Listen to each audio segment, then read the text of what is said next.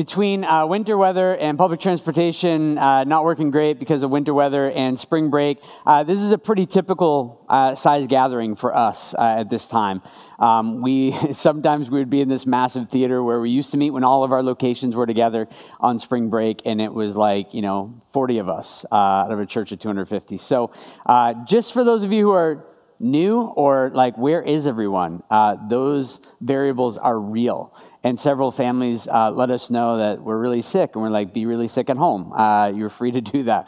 So glad that you're here with us this morning. So glad that you are with us on live stream. And after the live stream is done, Brian Stegner, one of our pastors, is going to be leading an online discussion as well. So that link will be in the church21.online.church site. So that's that.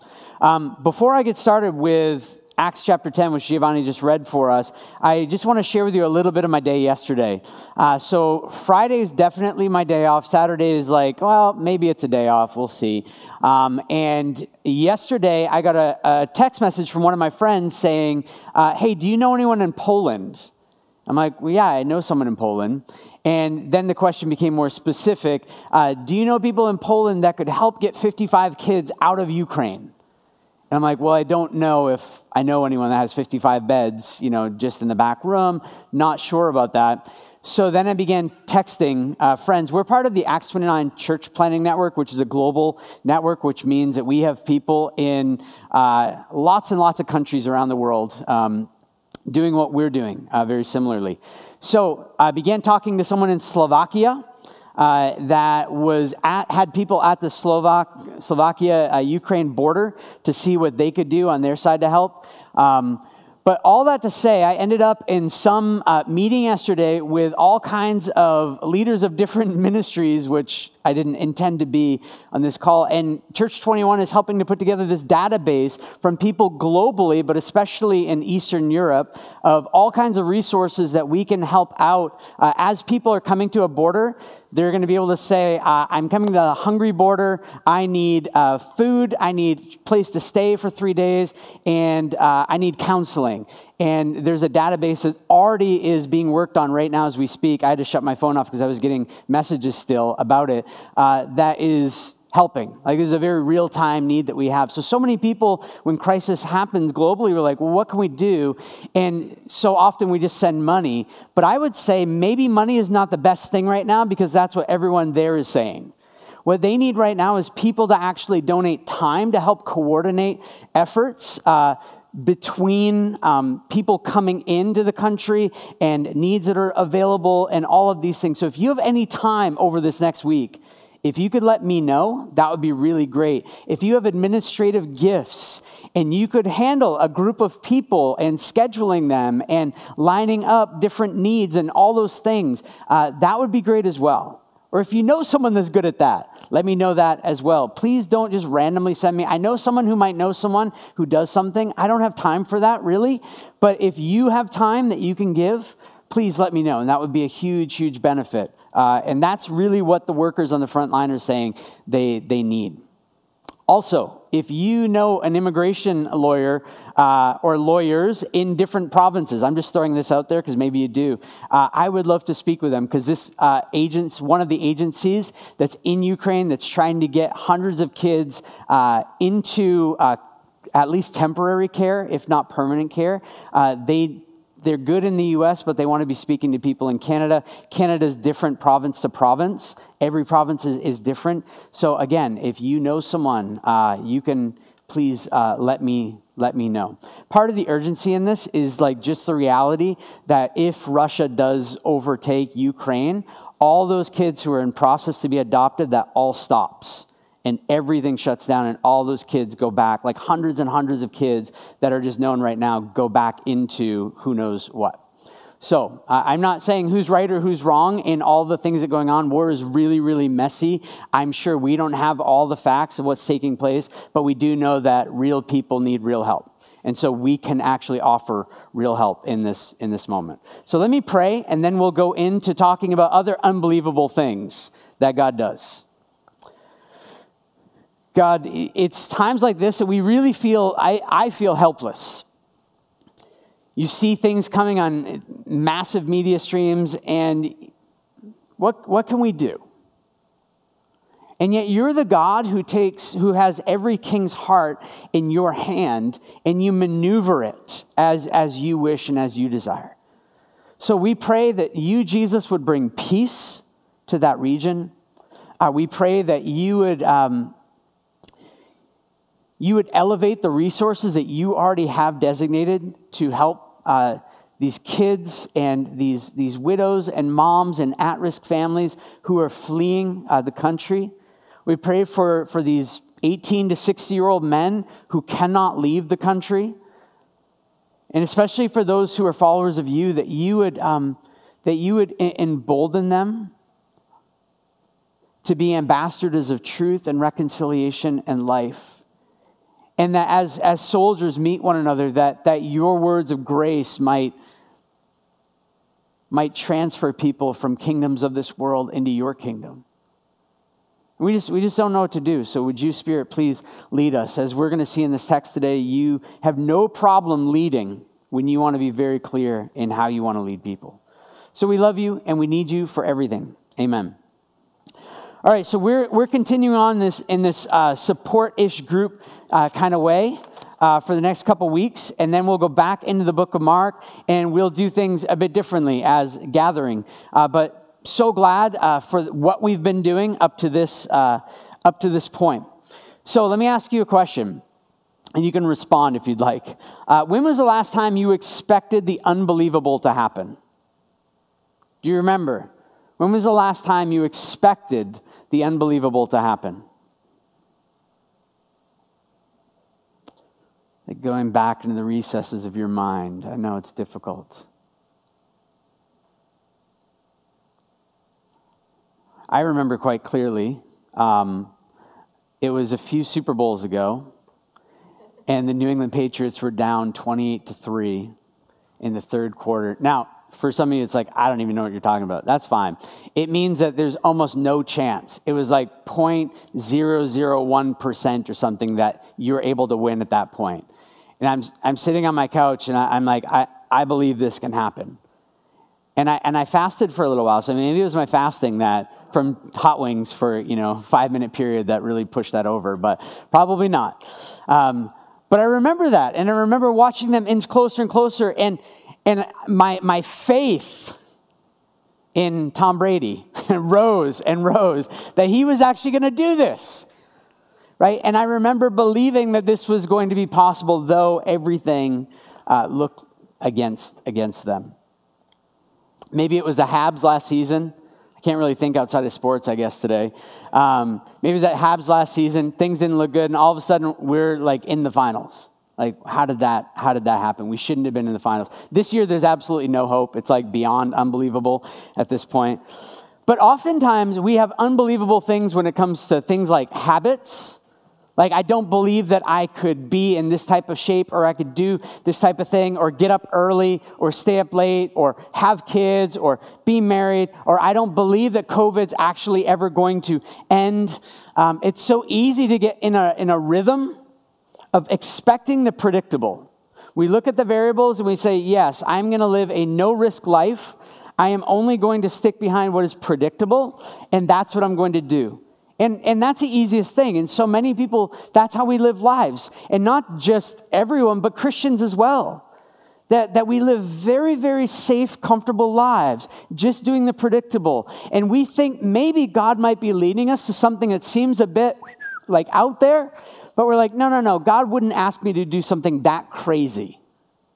There's no way God would want me to do that. That's for other people, but not for me. We get into this rhythm of expecting the predictable. And we've been burned. Maybe you've tried to do something before, but it didn't work out. You quote unquote failed in what you thought God was actually calling you into. And so we drift into this place where cynicism exists and dominates. And we get this certain distrust that good will even come again. How many of you have watched press conferences during COVID, heard positive things, and you're like, nah, I don't believe it? Yeah, right? Everyone right? It's like, this is not actually going to ever end. You know, Christmas was a good example this past year. Some of us have forgotten that, but it's like, we're going to be able to do this. And it's like, actually, no, we're not going to be able to do that. And I know there are reasons for it, not being critical of that, but it's easy to drift into cynicism, isn't it? But here's the thing. As we look through Scripture, and we're just going to look at a brief little piece, we see that God is a God of the unbelievable. God is not a God of the predictable. Like, yes, every day at 7 a.m., God is going to do this. And even if you look at the normal things that are going to happen, like every single day the sun is going to come up. But how many of you predicted what it was going to look like this morning? Right? God is a God of the unpredictable, even in the normal things. He's different. He enjoys, it seems, lots of variables. I don't know, if I was God, I would enjoy doing a different sunrise every day.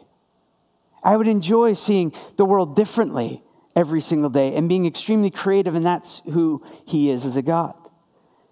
But God is a God of the unbelievable, and it's most clearly seen in Christianity. It's most clearly seen in that this thing we call Christianity, though it was known as the way in the book of Acts, at the beginning of the book of Acts, it tells the story of a people who can't do anything for themselves, good enough to earn a relationship with God, but a God who loves those people so much that he did it all for us. That God does the unbelievable. I'm pretty sure that you don't roll up to a job interview and you slide a blank piece of paper across the table and call that your CV and expect to get the job. It's like, yeah, but what are you going to bring to the company? It's like, it's right there, right on the sheet. Or then they say, no, you have to bring something, and you retract the sheet and you write down all the times that you've gotten fired and why. And then you push that forward. You're like, how's that? It's like, for sure you're not going to get the job. And yet, this is exactly the way that Christianity works. God takes our bad CVs and he says, I'm going to change you. You can't bring your good deed on your CV. And God says, well, I didn't know that about you. Because of that, I'm going to accept you. I've been looking for someone just like you. I'm so privileged as God, your creator, God over everything, to have you in my company, in my family, on my team. Wow, I didn't know. It's not that. We slide across this CV of rebellion. And God says, I've been waiting for you to come with that. Now I want to change you. Now I want to forgive you. Now I want to bring you into my family. And we're going to look at this today. So I want to look at the unbelievable event that happened in Acts chapter 10. And I want us to see that this is actually more normal than we think. I also want to tell you that probably almost all of us in this room have benefited from Acts chapter 10.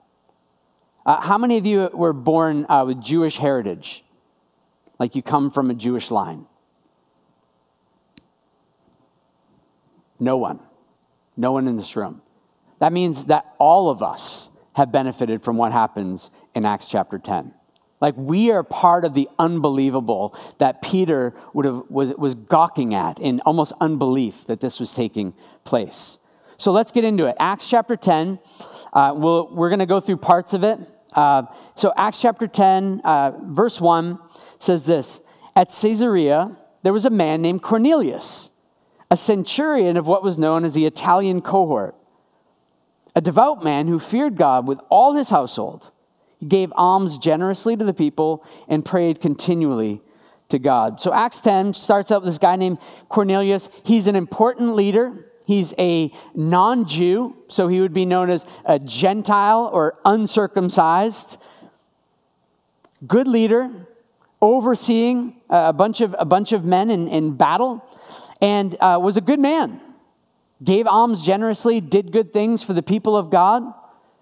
And really, many people would think that this is kind of the essence of what it means to be a Christian, that you're a good person, that you're nice, you're kind, you do good deeds, you pray once in a while, you give some money. We think that's the essence of Christianity, doing the right things. But Christianity, as I just explained, it's really about the one who's done all the right things for us because we can't do all the right things. Christianity is about the one who's taken rebellious people full of CVs against God and who's made us right and who's used whiteout that you can't actually scratch off and covered our CVs with his good works, his perfect works, so that we can belong to his family. So what I want you to know right now is that while Cornelius is a seeker of God, he's doing really good things. We would praise him as a human for doing these things. He's not yet a follower of God the way that God wants for him to be a follower of him. You don't become a Christian because of what you do. You're a Christian because of what's been done for you. And that's a huge distinction that we need to understand. It's not doing things to become a Christian. It's receiving the things that have been done for you to become a follower of Jesus. But Cornelius is seeking. Listen to what happens in Acts 10, verse 3 to 6. At about the 9th hour of the day, so 3 p.m., he saw clearly in a vision an angel of God come in and say to him, Cornelius. And he stared at him in terror. Right? How excited would you be at 3 p.m. to have this warrior of light kind of break into your apartment? He stared at him in terror and said, "What is it, Lord?" He said to him, "Your prayers and your alms have ascended as a memorial before God. Now, send men to Joppa and bring one Simon who is called Peter. He is lodging with one Simon, a tanner, whose house is by the seaside." So 3 p.m. vision. And what Luke is the author of the book of Acts, what Luke wants for us to know is that God sees him. God sees Cornelius, and this should be very encouraging because the things that you're going through right now, God sees you. God sees you. He understands. He's not absent and distant waiting for you to just figure it out on your own. He sees you, and he sees Cornelius. And God directs him. God is not just transcendent, like out there, hey, I see you. God is also immanent in that he shows up in his room and directs him what to do. God works in a similar way today through his Spirit. He might not have an angel of light that pops in and stands in front of your television and says, "Here, I'm more important than this TV show or this movie." But he's present in his Spirit. And he's speaking all the time, especially through his word. But to those of us who are followers of Jesus, he wants to speak and direct us all the time. Not like which shoe you put on first, or should I go ice skating or not today, though maybe. But in the more serious things of life, he wants to direct us. Do you listen to him? When he speaks to you, do you listen to him? Do you take time to listen to him? As we pray, we've been talking about prayers. When I find myself in times of trouble, we pray not to Mother Mary, but we pray to God. And part of prayer is that we're quiet and we listen to what God has to say as well. Do you listen? Do you make time for that? We recently got a hot tub, which I'm so thankful for. And I'm finding that that's my listening place. A very nice, warm listening place. But it's a place where I say, whatever it is you want to say. Like I have nothing else to do. I want to hear from you. Do we listen? Do we listen? What I want to note about this text before we just move on is that God could have, in that moment where the angel of God comes, God could have explained it all himself. We've seen this over the past several weeks, haven't we? God could have just done this himself. He could have said, "Hey, Cornelius, thanks for praying. Thanks for the alms. But here's really what you need to understand about Jesus." And he could have done that. But instead of doing that, he involves this guy named Simon Peter, the Apostle Peter, and says, "Hey, I want for you to send for him." And it's almost in a sense like testing the faith of Cornelius. Are you willing to not just pray and give alms, but are you willing to submit to me and do things the way that I want for you to do?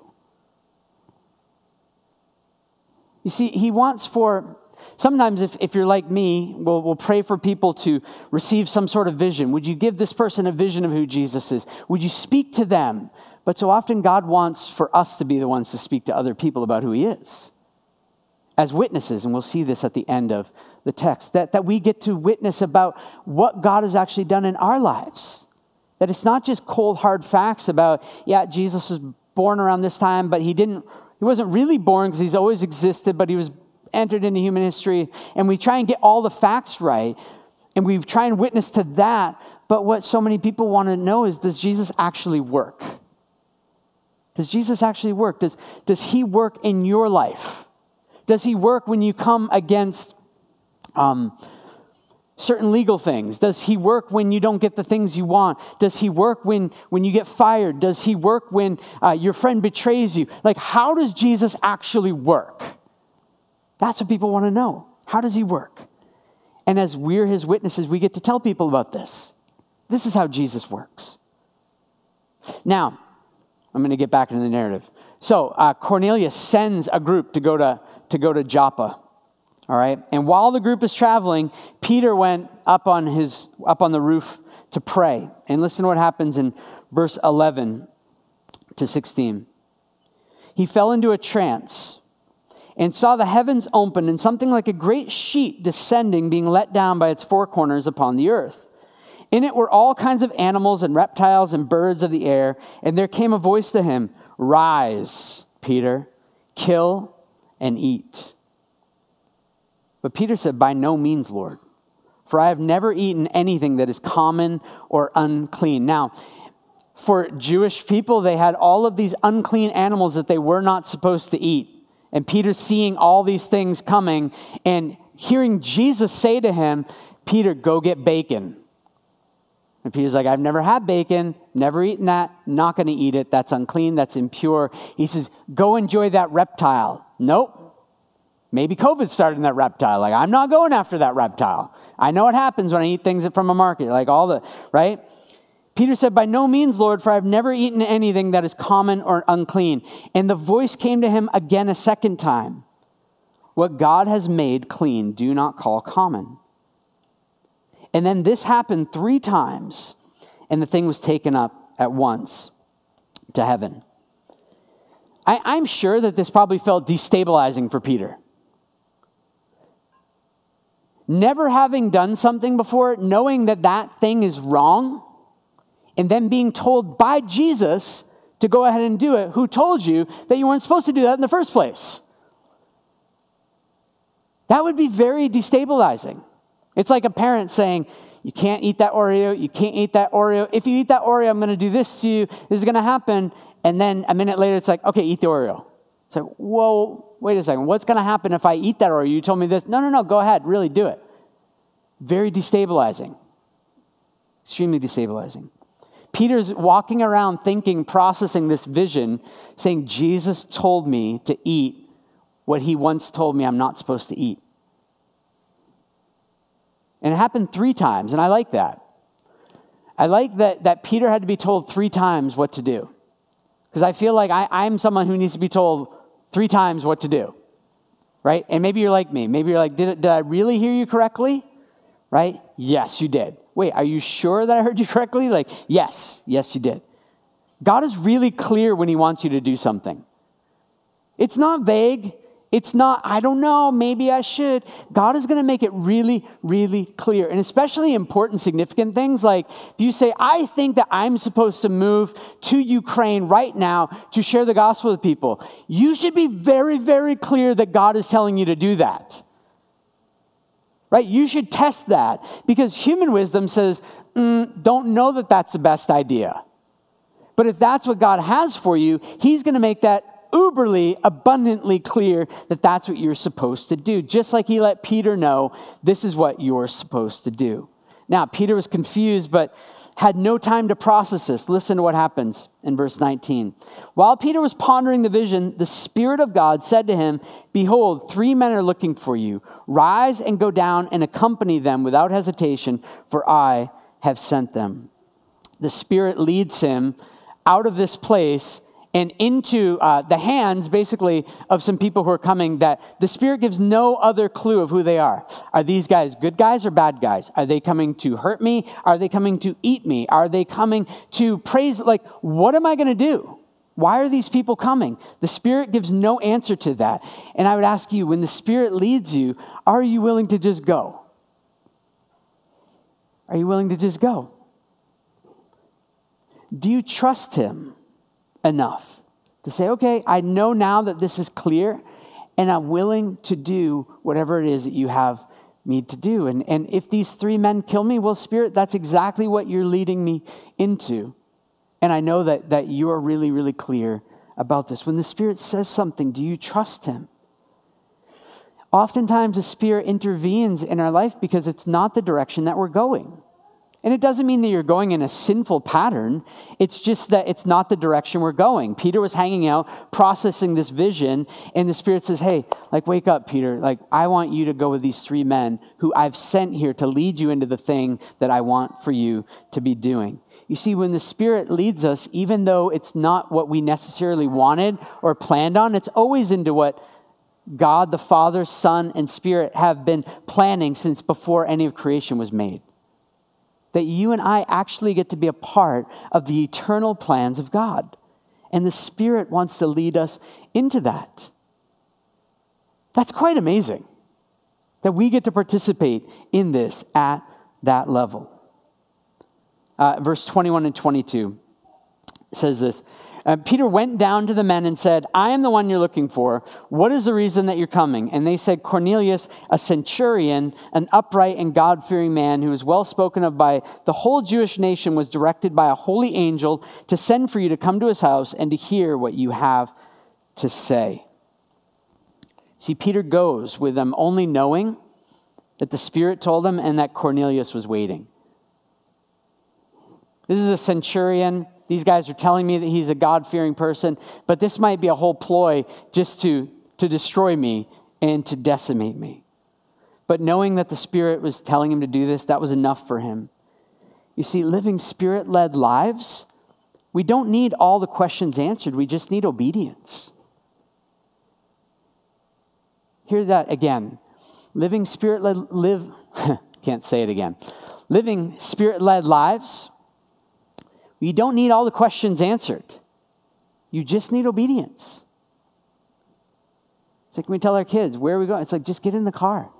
Yeah, but how long are we, just be quiet and get in the car. Yeah, but get in the car, Of course, I don't speak that way, but we just need obedience. And when Peter arrives, he arrives to a large group. Listen to what happens when he gets there. In verse 30 to 33, Cornelius said, 4 days ago, about this hour, I was praying in my house at 3 p.m., and behold, a man stood before me in bright clothing and said, Cornelius, your prayer has been heard, your alms have been remembered before God. Send therefore to Joppa, ask for Simon, who's called Peter. He's lodging in the house of Simon, a tanner by the sea. So I sent for you at once, and you have been kind enough to come, and here it is. Now, therefore, we're all here. Cornelius had his whole household, and all kinds of people. We're all here in the presence of God to hear all that you have been commanded by the Lord. This is unbelievable. Why? Well, listen to verse 28 and 29. Peter said to them, you yourselves know how unlawful it is for a Jew to associate with or to visit anyone of another nation. But God has shown me that I should not call any person common or unclean. So when I was sent for, I came without objection. I asked then, why you sent for me? He arrives to all these non-Jewish people that internally he's like, I shouldn't be here with you. He even voices his awkward discomfort, I shouldn't be with you right now. But God has just shown me something in a vision that I'm not supposed to call anyone unclean or common, that God is calling clean or bringing into his family. You see, what's so interesting is that this is the Apostle Peter. I've been to Rome. I've stood on the place where supposedly Peter is buried, under that place. This guy is the Peter. Jesus said, I will build my church. The gates of hell won't prevail against it. And then he talks about Peter helping to lead this thing. And what we see is that Peter is still learning and changing. Peter is still being led into new things by the Spirit of God. Don't ever arrive at a place where you're like, I did some Sunday school when I was a kid. I listened to some sermons. I read some blogs. I took some classes. I went to seminary. I'm good. The Spirit of God wants to bring you into more and more and more and more and more of Jesus. This is what he wants to do. And he wants to transform you to be more like Jesus. So don't get into that static state where you're like, no, I'm shutting down. I'm going to coast on the Christianity that I have so far, because the Spirit has more for you. All the time. It's never closing time. It's never last call with the Spirit. He's always ready to give you more of Jesus. And so the Apostle Peter's still learning and changing, and he stands up to preach in front of a group of non-Jewish people, and this is often lost on us. And so I was thinking this morning, like, what's a good illustration of this? And again, I went to sports. I'll leave that alone. But this would kind of be like, a Christian being able to go and preach at a mosque. It's almost that stark of a difference. It's that kind of like, what is going to happen? Or what is happening? This doesn't take place, and yet Jesus is making this take place. You see, the group that you always felt were the other, the group that you were disgusted by in the kingdom of God is brought in and loved dearly by him. So when we think about the Russian and the Ukraine, like in the family of God, there's going to be Russians and Ukrainians there.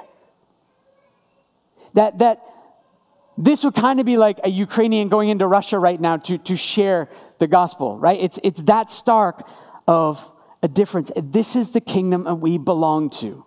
Every tribe, every tongue, every nation, every race, every color, every language can be part of the kingdom of God. This is what's happening here. That the Gentiles and non-Jewish people are being brought in this moment. This is where we trace our spiritual ancestry to, is to Acts 10. And this group is eager, anticipating what God would say. I rarely feel that in the West. I just have to be really honest, right? Preached a bunch of sermons, preached all kinds of different churches. In the Western world, I very rarely feel like I'm preaching to a group that's like on the edge of their seats, like, what is God going to say? But I definitely experienced this one time. So I've gone to India 5, 6, 7 times. I don't remember. And I teach and train pastors there with theology, and they would train me with boldness and courage because they have so much of it. And I would get to go on this all-day preaching tour. And I would go into these little Indian villages where the gospel and all of the history of those villages has never been known until now. And I would go into this little house of like 30 people. And I would show up and I'm like, oh man, we're running late. I've only got a few minutes to be in here. And I would talk to the pastor through a translator, and he'd say something like, we've been waiting 4 hours for you. I'm like, everyone in this little room has been waiting 4 hours? He's like, yeah, we can't wait to hear what God has to say through you. And you preach through a translator, and everyone is sitting, leaning forward, and you say something, and it gets translated, and everyone says, hallelujah. And I'm like, oh my goodness, I want to stay here, right? Like, how can I move to this little Indian village? I feel like we're not eager to hear what God has to say. That when we come into a church gathering like this, we're like, oh, good. We get to be together again. We get music again. One day we won't have to wear a mask. And it's like, those are the things we think about instead of saying, I'm eager to hear what the Spirit has to say to me today.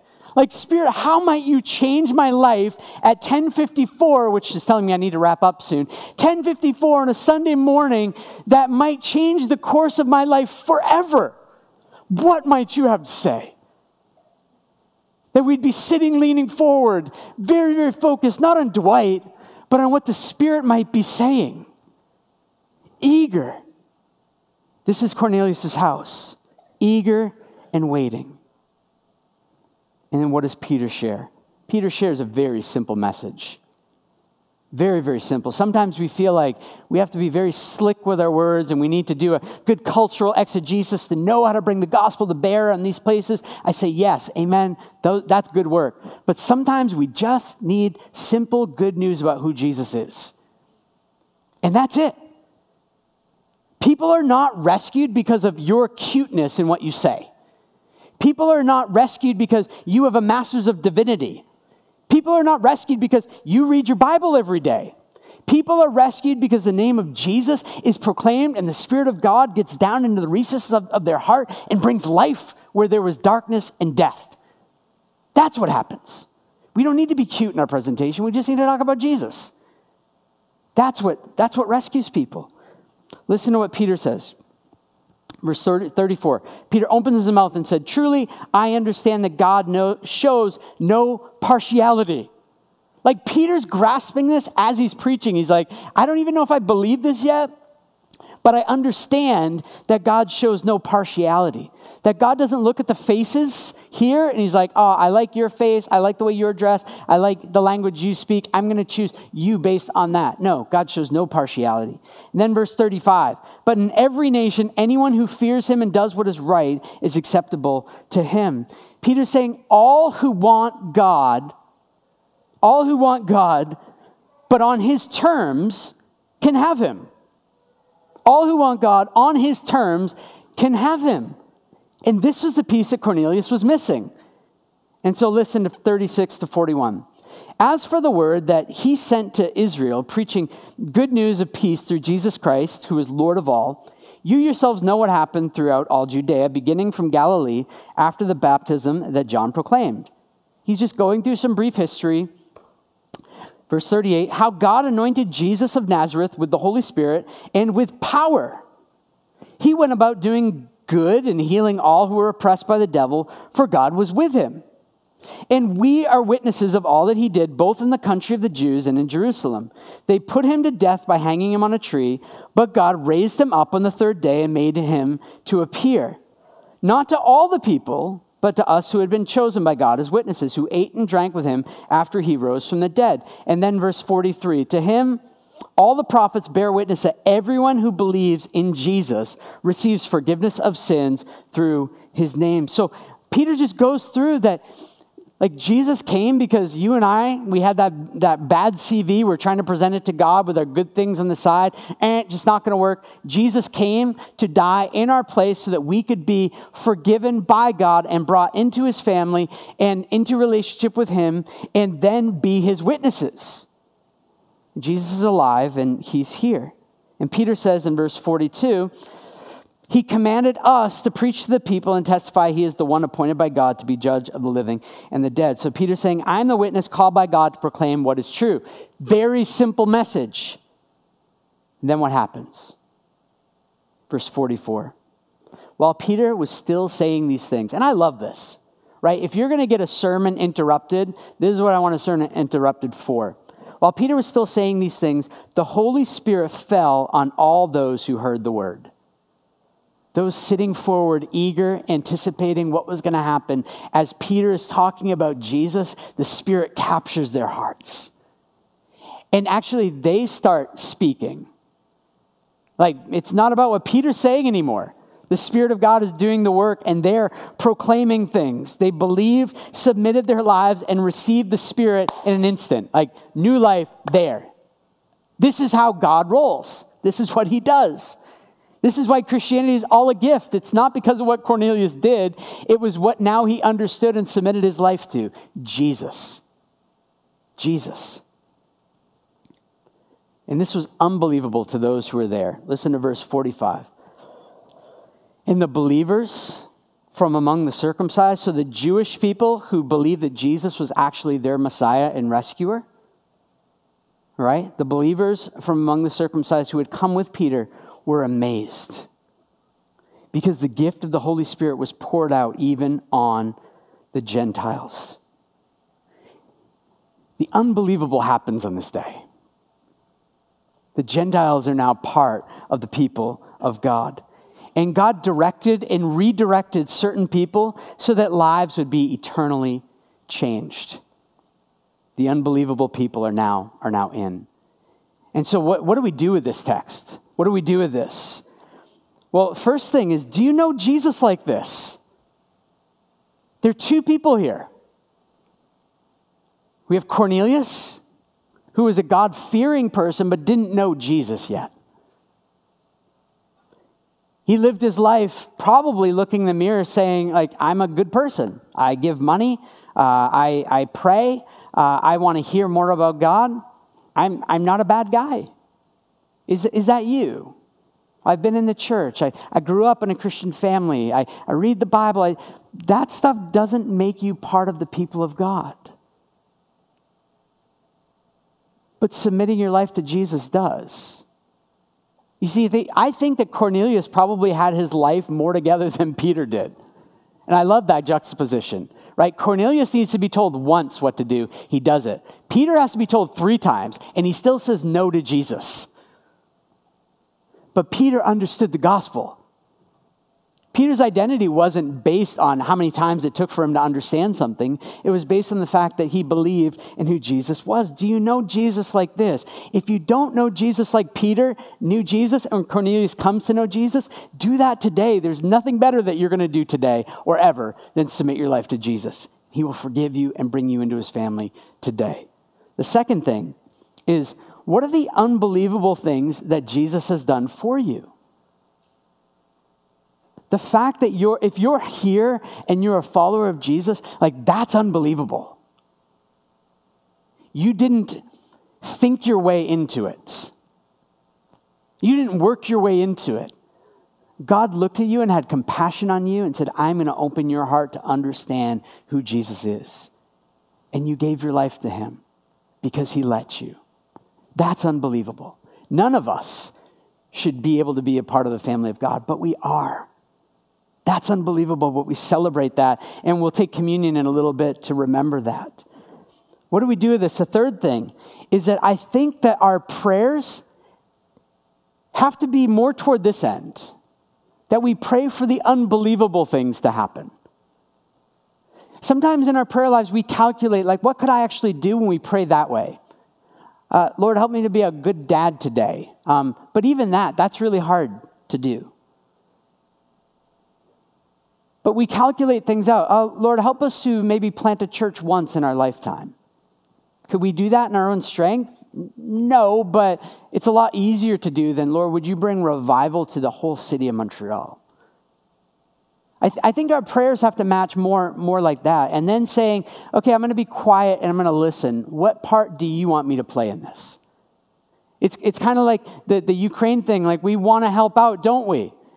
But we look at the massiveness of it and we're like, I don't know what to do. But then when we listen, it's like, oh, I could make myself available once this week and I could do this thing.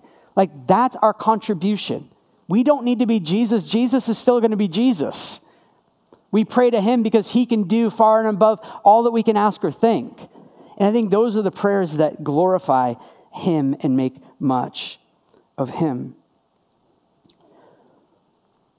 So we're gonna spend some time praying for unbelievable things today. What are the things beyond all that we can ask or think? Someone a few weeks ago shared out of Ephesians chapter 3. And they stopped at verse 19, and I want to finish that prayer from a few weeks ago. And Ephesians 3:20 and 21 says, now to him who is able to do far more abundantly. Not just like who can do a little bit, far more abundantly than all we can ask or think. According to the power at work within us. That's weird. That God is able to do far more abundantly beyond all that we can ask or think through the power that's at work in us. That's our invitation into the impossible and unbelievable. And then verse 21, to him be the glory in the church and in Christ Jesus throughout all generations, forever and ever. Amen. Because if revival breaks out, it's not going to be because of us. It's going to be because of him. So we're going to pray for the unbelievable. And then the last thing is that we should become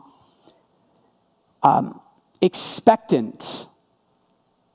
We should become expectant for these unbelievable things to actually happen, and we begin to watch for them. We begin to watch for them. So going back to my football game at the beginning, there's something that happens in Tom Brady's eyes. Right? It sounds really strange. But there's something that happens in his eyes when he's behind. And you can look at it and you start to see, okay, touchdown, field goal, first down, right? All these things start to happen to get closer to victory. Are we watching? Are we watching the things? Lord, we're praying for revival. Are we watching? Oh my goodness, my neighbor who's never been interested in Jesus before is asking me questions. Wow, revival's moving. Like things are happening. I didn't like this group of people before, but Jesus, you're helping me to pray for them. Revival's happening. Like it's moving. It's not like the Bell Center is filled up with all kinds of followers of Jesus every week, but it's happening in ways that are we sensitive enough to see it when these little pieces are happening? Are we expectant and Spirit-led in our daily lives toward these unbelievable prayers that we're actually praying? So that's how we're going to end today. I mean, we're going to sing and respond, but we're going to end by praying for unbelievable things to happen. And I don't mean like unbelievable that you will have a killer RRSP. Like, I don't care about that, honestly. You'll be fine probably. But that we would pray that lives would be changed for eternity. That we could be useful today. That maybe God would give us a great RRSP so that we'd be able to give for hundreds and hundreds of years after we're gone, so that people could continue to meet Jesus through new ministry starting. Like, that's a good prayer to pray. But let's pray for the unbelievable things. There's like 10 Christians in Montreal, right? There's not many here. So why don't we begin to ask him to do these impossible things? Pray with us that God would make Montreal the most reached city in the world. Some of you are here to use Montreal. I make it sound bad sometimes, but you're here to use it for education. Good, great educational facilities. But maybe you're actually here, yes, to get an education, but to tell people who are here about the goodness of Jesus. And maybe you're actually here to stay. Maybe you're here to call Montreal your home and you're like, I don't speak French. I know, it's hard to learn, but I did it. I feel like if I can learn a language, almost anyone can learn a language. These barriers that we put up in our minds that we think can't be overcome, we have someone who does far and abundantly beyond all that we can ask or think through the power that works in us. You can learn a language. And you know what? You can even speak in a language you've never spoken in before to communicate the gospel to someone if God wants you to do that. Right? God usurps and bypasses the language all the time to do what he wants to do. I'm just going to keep talking if I just keep talking. So let me pray, and we'll take communion and be reminded of the impossible, unbelievable thing that was done for us, and then we'll respond through singing, and then we'll pray. Jesus, I still can't believe that you would rescue me. I had nothing to contribute to you whatsoever, and you brought everything, and I thank you for that. And my brothers and sisters and people in this room, we had nothing to bring to you, but you came to us. You rescued us. Thank you so much. Would you remind us of that unbelievable act that you did on the cross for us, where you wore our sin, our rebellion, our shame, and you put that to death, and you were buried in a tomb, and 3 days later you exploded out of the grave with life.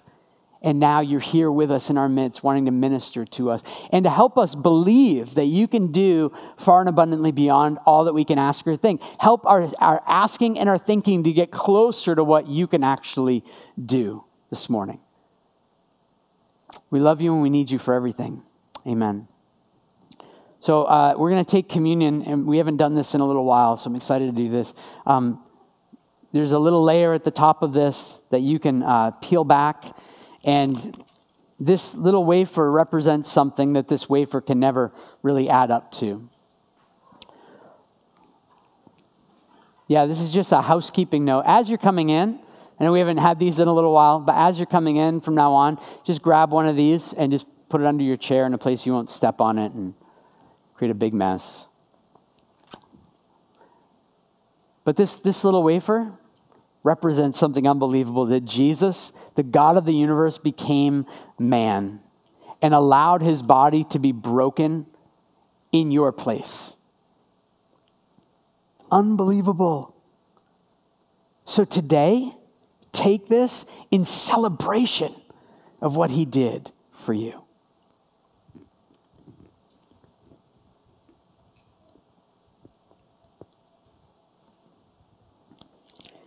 And then we have this little cup of juice that represents Jesus' blood that was shed for you. Your blood, your sacrifice could never be enough, but his was. So this represents the unbelievable that Jesus let his blood be shed so that you and I can be called sons and daughters of God. Take and drink in remembrance of him.